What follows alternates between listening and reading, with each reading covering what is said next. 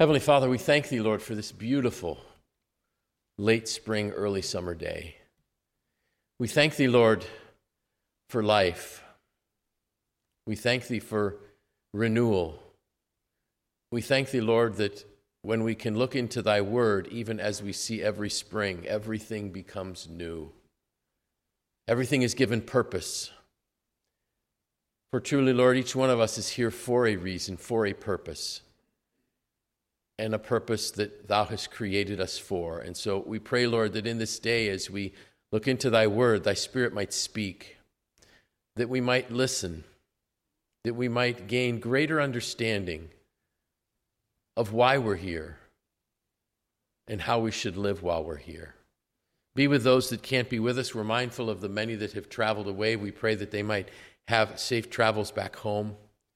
We pray for Brother Urs, who is struggling with some infirmities of the flesh, but still has committed to come. We pray, Lord, that he might be strengthened, that he might be given grace, and that their travels might go smoothly in the coming week. Lord, be with Sister Hilda, be with Aunt Laney, be with others, Lord, that can't be with us in this day. Lord, and visit them, touch their hearts, and bless them. And Lord, if there are those that have chosen to stay away, we pray that through cords of love that can only come from a Father, Thou mightest draw them, not to us, Lord, but to Thee. Now, Lord, continue with us.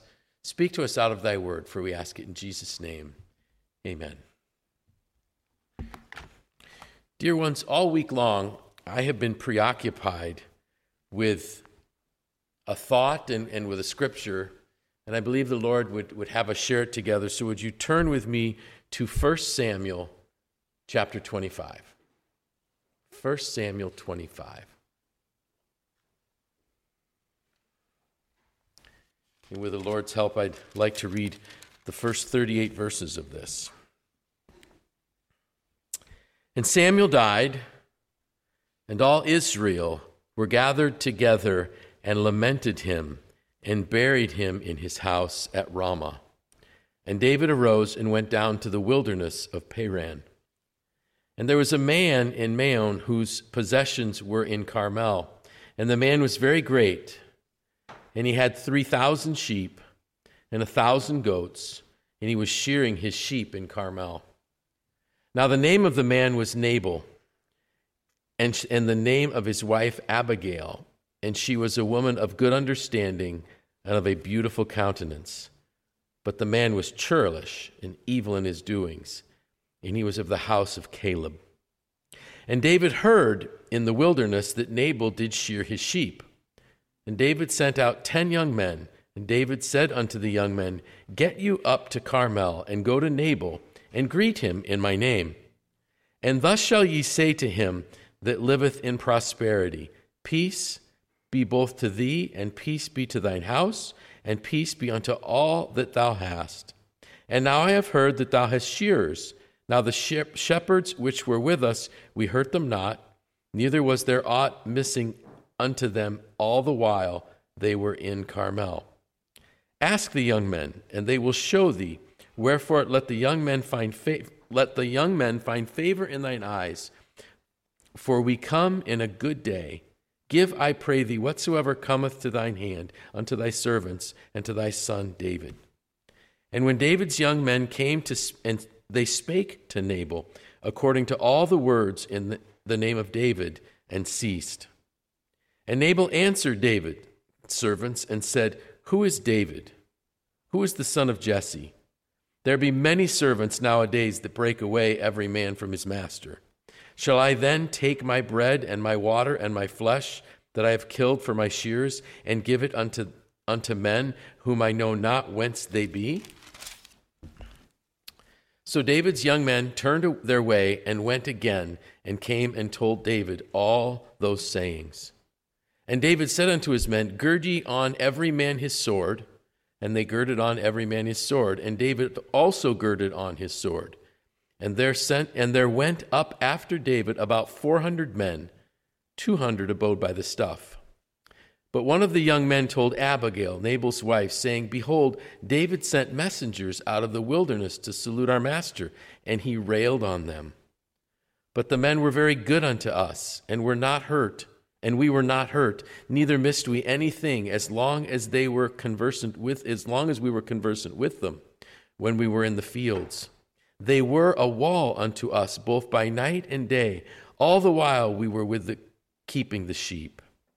Now therefore know and consider what thou wilt do, for evil is determined against our master and against all his household, for he is such a son of Belial that a man cannot speak to him.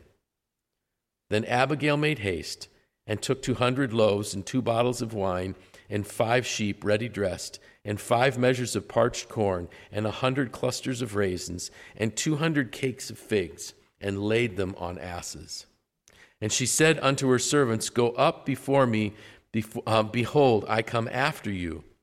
But she told not her husband Nabal. And it was so, as she rode on the ass, that she came down by the covert of a hill, and behold, David and his men came down against her, and she met them. Now David had said, Surely in vain have I kept all that this fellow hath in the wilderness, so that nothing was missed of all that pertaineth unto him, and he hath requited me evil for good. So and more also do God unto the enemies of David, if I leave all that pertain to him by morning light. And let me read that again, please. So, and more also do God unto mine enemy, the enemies of David, if I leave all that pertain to him by the morning light, any that pisseth against the wall. And when Abigail saw David, she hasted and lighted off the ass, and fell down before David on her face, and bowed herself to the ground, and fell at his feet, and said, Upon me, my Lord, upon me let this iniquity be. And let thine handmaid, I pray thee, speak in thine audience, and hear the words of thy handmaid. Let not, my Lord, I pray thee, regard this man of Belial, even Nabal, for as his name is, so is he. Nabal is his name, and folly is with him. But I am thy handmaid. Thine handmaid saw not the young men of my Lord, whom thou didst send. Now therefore, my Lord, as the Lord liveth, and as thy soul liveth, seeing the Lord hath withholden thee from coming to shed blood, and from avenging thyself with thine own hand, now let thine enemies and all that seek evil to my Lord be as Nabal. And now this blessing which thine handmaid hath brought unto my Lord, let it even be given unto the young men that follow my Lord. I pray thee, forgive the trespass of thy handmaid, for the Lord will certainly make my Lord a sure house, because my Lord fighteth the battles of the Lord, and evil hath not been found in thee all thy days. Yet a man is risen to pursue thee, and to seek thy soul, but the soul of my Lord shall be bound in the bundle of life with the Lord thy God, and the souls of thine enemies, them shall he sling out as of the middle of a sling. And it shall come to pass, when the Lord shall have done to my Lord according to all the good that he hath spoken concerning thee, and shall have appointed thee ruler over Israel, that this shall be no grief upon thee, nor offense of heart unto my Lord, either that thou hast shed blood causeless, or that my Lord hath avenged him. But when the Lord shall have dealt well with thy Lord, then remember thy handmaid. And David said unto Abigail, Behold, light is kind of tough here, even with it on. No, I can't blame the light. It's just the old eyes. Verse 32, And David said unto Abigail, Blessed be the Lord God of Israel, which sent thee this day to meet me. And blessed be the advice, and blessed be thou, which hath kept me this day from coming to shed blood, and from avenging myself with mine own hand. For in very deed, as the Lord God of Israel liveth, which hath kept me back from hurting thee, except thou hast hasted and come to meet me, surely there had not been left unto Nabal by the morning light any that pisseth against the wall. So David received of her hand and that which she brought him, and said unto her, Go up in peace to thine own house. See, I have hearkened to thy voice, and have accepted the person. And Abigail came to Nabal, and behold, he had held a feast in his house, like the feast of a king. And Nabal's heart was merry within him, for he was very drunken. Wherefore she told him nothing less or more until morning light. And it came to pass in the morning, when the wine was gone out of Nabal, and his wife had told him these things, that his heart died within him, and he became as a stone. And it came to pass, about 10 days after, that the Lord smote Nabal, that he died.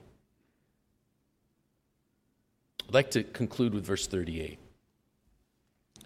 Apologize for the halted reading. We have a scenario where David's men have protected, they're in the wilderness in Carmel, they have protected Nabal's shepherds and the sheep, and I love the verse that says, and they were as a wall about us, so that no one could come and take anything away from these shepherds. And now it's shearing time, and shearing time is a time of celebration. It's a time of feasts. And there was going to be a lot of food, plenty of food, and David's men were hungry. So David sends some of his men to go and meet Nabal. And Nabal basically curses him and sends him back. You know, and how he says, who is David and who is Jesse? How do I know that you guys aren't just a bunch of servants that have broken away from? A lot of masters lose their servants these days. Servants just rebel and they take off. How do I know that that isn't what these men are? So David's men go back and tell David, and what does David do? So David has in his mind vengeance. Fine, I'll show this Nabal who he is. Get ready, grab your swords, put your swords on your sides. And 400 of David's 600 men go. 200 stay back with the tents and things or wherever they were staying, with the stuff. And 400 go out. And David has in his mind to slay every male in the household of Nabal. And Nabal's a churlish man. He's nasty. He's evil. His own wife calls him a son of Belial. But one of the servants says to her, to Abigail, I got to tell you something. David came, or David's men came, and they were hungry. And guess what your husband did? He's a fool. And now we're all in David's sights. And I love how Abigail reacts to this. She doesn't tell Nabal, not right away. She gets a feast ready. Let's see. And Abigail made haste and took 200 loaves, 2 bottles of wine. These aren't small bottles. These are big, giant containers of wine. 5 ready-dressed sheep, 5 measures of corn, 100 clusters of raisins, 200 cakes of figs. And she goes out to meet them. And she said in her heart to her servants, go before me, and so on. And then when she meets David, and I love how she puts it, then verse 23, and when Abigail saw David, she hasted and lighted off the ass and fell down before David on her face and bowed herself to the ground. She's coming to David, and she gets off her mule, and she just literally lays with her face to the ground and asks forgiveness. She claims, she says, blame me for everything that happened. Here's a woman, a wise woman, an amazing woman. She was beautiful, she was tender-hearted, she was spirit-led, and she goes to intercede on behalf of her household. And my first couple times reading through this, I'm thinking, isn't it wonderful that the kindness of Abigail turned away the wrath that Nabal was facing? That Nabal was the one whose heart was changed, and it was wrong. David's heart was changed. Abigail was dealing with 2 men that had an attitude problem, not one.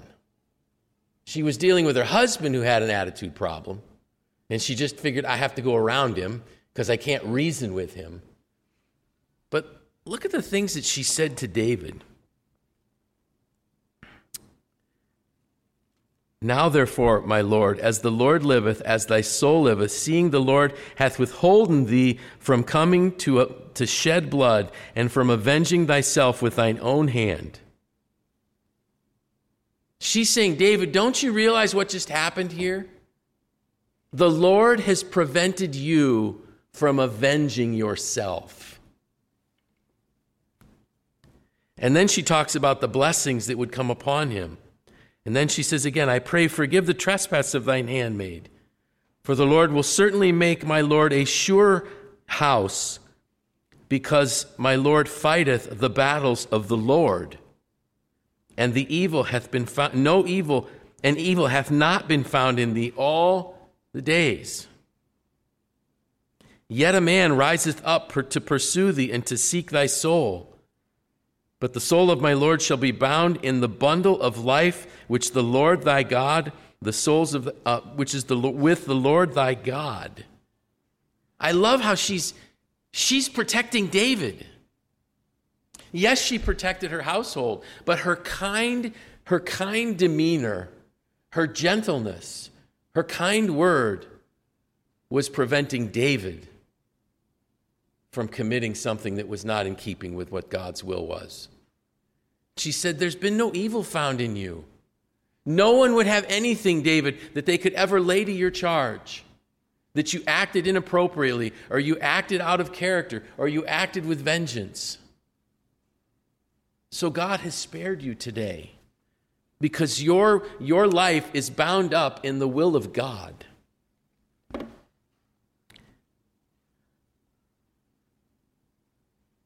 And it shall come to pass when the Lord shall have done to my Lord according to all the good that he hath spoken concerning thee, and shall have appointed thee ruler over Israel, that this shall be no grief unto thee, nor offense of heart unto my Lord, either that thou hast shed blood causelessly, or that my Lord hath avenged himself. Again, this beautiful woman whose nature was as beautiful as her countenance, because of her kind approach, turned away wrath. And David picked up on it. David recognized it. And he said, oh my goodness, God has used this woman to keep me from shedding blood. And then, as we go on reading, David wishes her well. She goes back home, and she's going to tell Nabal what happened, but he's having his shearing feast, and he's too drunk to understand what she was saying anyways. So then the very next day, when he'd sobered up, she told him what she did. And I love how she doesn't seem to be afraid to tell Nabal exactly what she did. And in that moment, Nabal has some kind of a stroke, and he ends up paralyzed. And in 10 days, he's dead. David didn't need to avenge Nabal. God was going to do that. David didn't need to get upset. God was going to take care of it. David just needed to let God do the work. And as I thought about this all week long, I kept thinking about just the word kindness. We live in such a volatile, vitriol-filled world. Yesterday, Frida and I were driving, and we were going on 690 West. We'd gotten on at Hiawatha, and we were going to run out to Costco, and I looked up at a billboard for a law firm that was just offensive to me. I'm thinking, how do I explain to my kids what that gesture from that hand means on a billboard that's probably 40 feet long and 20 feet tall? That's the world we live in. Turn on the news. Look anywhere. No one can say one kind thing to anyone else. Everything is just filled with hate and spite. And everybody has to figure out, how do I get in the first lick before somebody else does? How do I make sure that I defend myself? Well, Abigail knew a better way. With kindness, let the Lord do it. So I was reminded of a few scriptures. Proverbs 15, verse 1. A soft answer turneth away wrath, but grievous words stir up anger. There's a verse Another verse in Proverbs that I just thought of, and it said that our words might be as apples of gold in pictures of silver. Think about that. That our speech, our words, as people listen to what we are saying, is it like apples of gold in pictures of silver? Ephesians 5. Now getting to believers. Ephesians 5, verses 22 and 23. Just got to find it here in my Bible.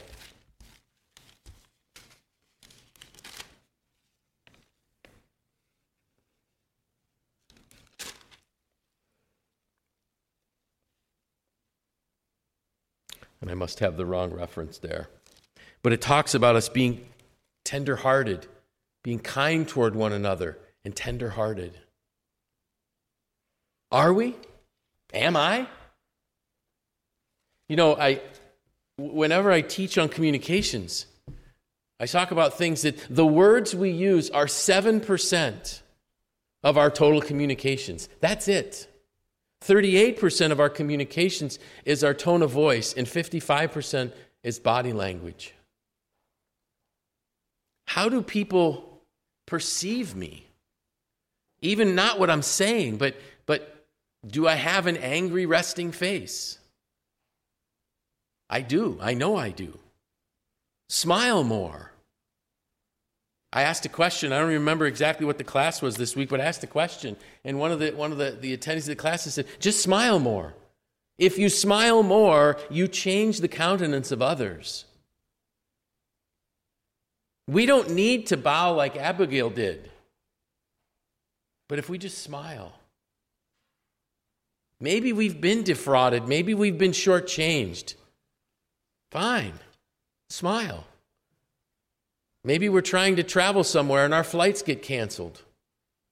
And everybody's all upset. Everybody's angry. Everybody's whipping out their phones trying to rebook their flights. I have a colleague of mine, and she's very capable. She's extremely gifted. And she said to me once, she says, "You know what I do?" Because she would travel quite a bit. Now she's got 3 kids, so she probably doesn't travel that much anymore. But she said, when it's inevitable it's going to happen. She said, "I just go to the counter and I smile and I say, 'I don't know if you can help me. And I feel bad even bothering you with all these other people. But do you think you could help me figure out how I can get on a flight to get home?'" Because she doesn't come as Nabal, she comes as Abigail. People help her. She gets better treatment. She gets preferred treatment because she approaches people with kindness rather than wrath.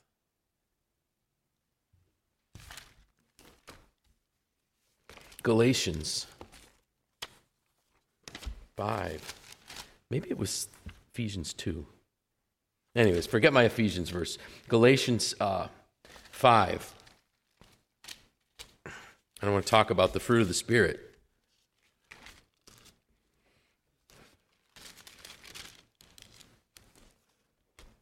But the fruit of the Spirit is love and joy and peace and long-suffering and gentleness and goodness and faith, meekness, temperance. Against such there is no law. Dear ones, as people think of us, if someone would mention our name to someone, what would they think of? Would they think of someone that was filled with the fruit of the Spirit? Someone who is loving and joyful and kind? Who does their best to see people as the Lord would see them?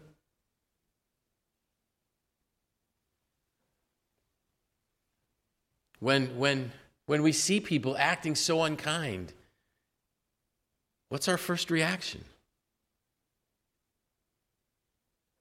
Are we quickly to say, "Well, serves them right that this and this happened"? You know, I wonder how many people, when Nabal died, said, "Yep, served him right." Served him right. And it did. I mean, it was God's justice with Nabal.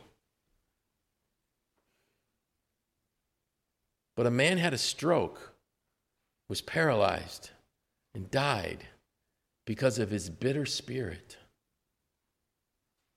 That's tragic. When we see people getting so angry, and one of the things that it hit me too this week, was it this week where the swan was killed? This week we found out that the swan was killed. It was terrible. Faye the swan was taken from the pond in Manlius along with 4 of her cygnets.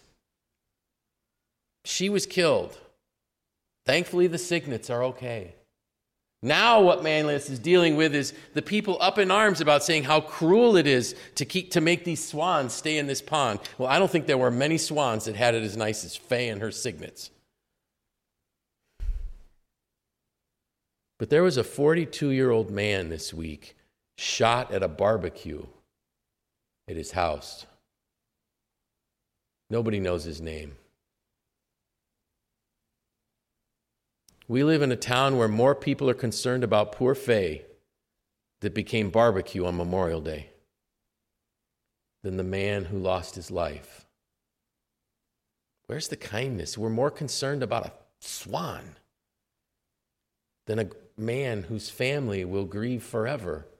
He was doing nothing wrong. He was sitting at his house or at a picnic somewhere, a Memorial Day picnic. And a drive-by shooting took him out. And our town talks more about Faye. I wouldn't be surprised if somebody put some memorial plaque up for Faye. We don't even know the man's name.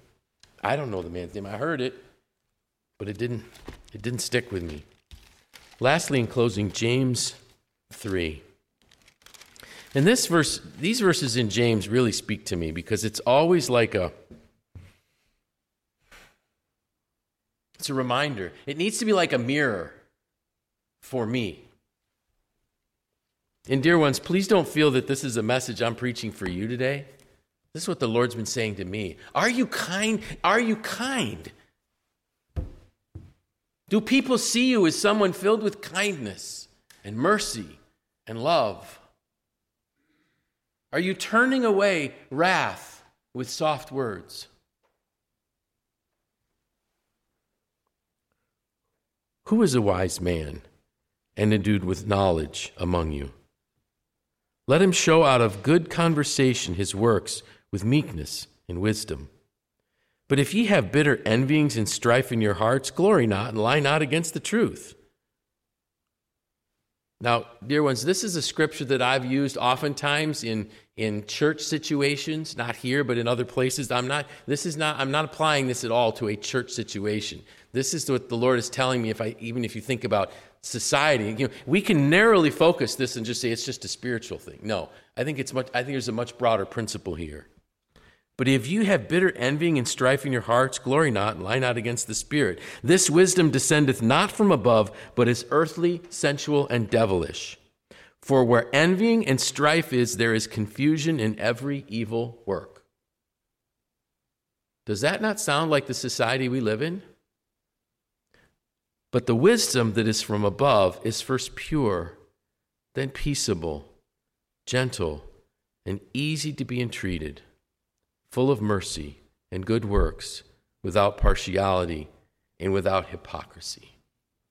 For the fruit of righteousness is sown in peace of them that make peace. May the Lord add his blessing to this word.